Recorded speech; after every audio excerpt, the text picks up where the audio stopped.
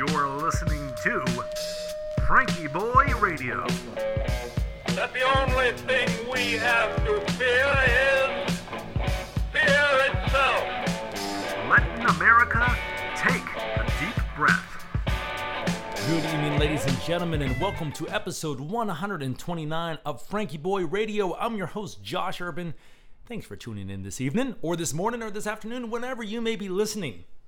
And I'm excited because the sun is setting, the sky is clear, and I'm readying the telescopes for a great night of observing for the anniversary. It was a Saturday exactly a year ago, so actually tomorrow would be the anniversary. But it was a Saturday night. I tried a really interesting experiment. There's a lot of talk about, well, how do we change the world? And I think I've wrestled with that one a lot. I'm sure everybody listening has wrestled with that one. I tried this really interesting thing that's worked out way better than I ever could have imagined. So, I'm a big Jordan Peterson fan, and he has a really cool piece of advice. He says, stop doing things that you know to be wrong. Stop screwing up on purpose and just see what happens. Well, easier said than done, right? Because donuts are good. Well, a year ago, on a Saturday night, July Saturday night, I wanted to go out on the town. And I thought, I could go out to the dance club and chase mean Arlington girls, because that's what I would usually do on a weekend night. And sometimes, that's entertaining, but I knew that I probably could do better, but I didn't know what. So I said, okay, well, I'm just not going to aim down, right? I'm just not going to do that. So I decided to go down to Washington, D.C., and they were having the 50th anniversary of the Apollo rocket landings on the moon, Apollo 11 landing.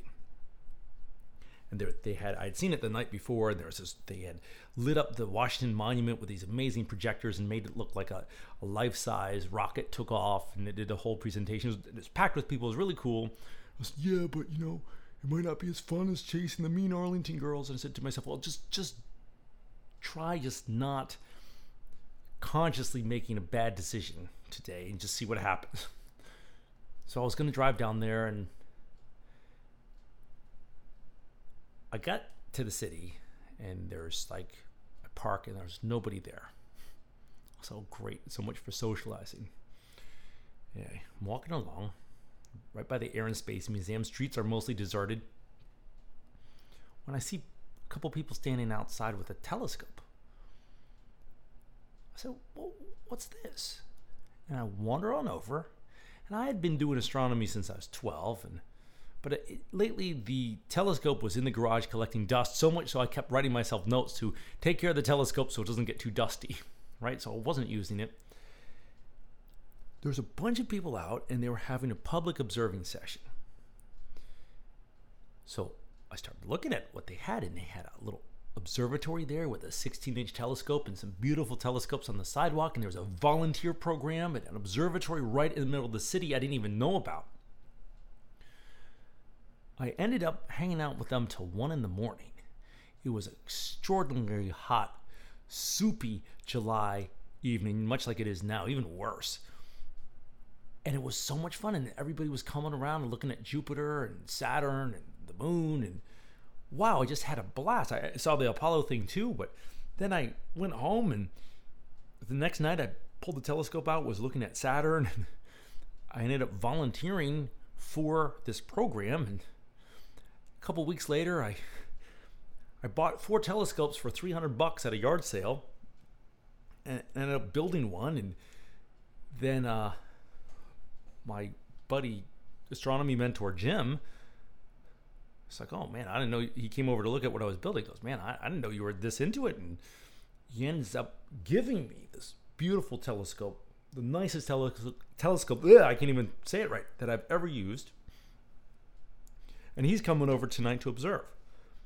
I took that telescope to a mountaintop, made friends on the mountaintop, showed little kids the stars, done all sorts of outreach, was doing sidewalk astronomy, the front of the Lincoln Memorial, you might have heard some of the podcasts where I was talking to the Flat Earth guys, and we were having a really respectful, interesting conversation about science and religion and how maybe all that can work together a little bit better than it normally does if we listen to each other a little bit and hear where the other guy's coming from. And, we all have to live together in the world, so we might as well, listen to the other person. Doesn't mean you have to agree with them, right? But just hear what they have to say.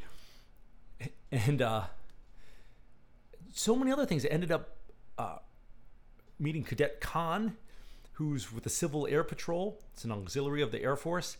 And he gave a speech for his crew, and that was just so much fun. And it's opened up all these new avenues over here, doing science lectures for senior citizens, discovering a part of myself that was long forgotten about my love for the natural world, and observing it and sharing it with people and getting so excited about it. I was just talking to my grandma about how old sunlight is. And this is because a Saturday night a year ago, I didn't screw up on purpose. I didn't say, okay, I'm going to try something different. And all of that happened from it. So look, I don't know how to fix the world, but I do know that this was really magical, of just not making a bad choice. Not even necessarily making a good choice, just not aiming down. Look what happened. So cool, man. So cool. So, now, by the way, I want to be clear that there's nothing wrong with going out and having a nice evening dancing and enjoying nightlife, right? Nothing wrong with that. I just knew where I was in my life that wasn't getting me to where I wanted to go. And I've been back there, but that wasn't the best thing I could do with my time that evening. So I just didn't, and look what happened. How cool. And this is neat. This was nobody else's decision. This was purely a me decision. And what a difference it's made, not only in my life, but that has rippled out to other people's lives too. Thanks to that decision, there's people from all over the world who have come to the Lincoln Memorial who have seen the moon and Jupiter and Saturn. People from Australia and England and Holland and Canada and Texas and California and Philadelphia and Newark and Connecticut and Virginia and DC and Maryland.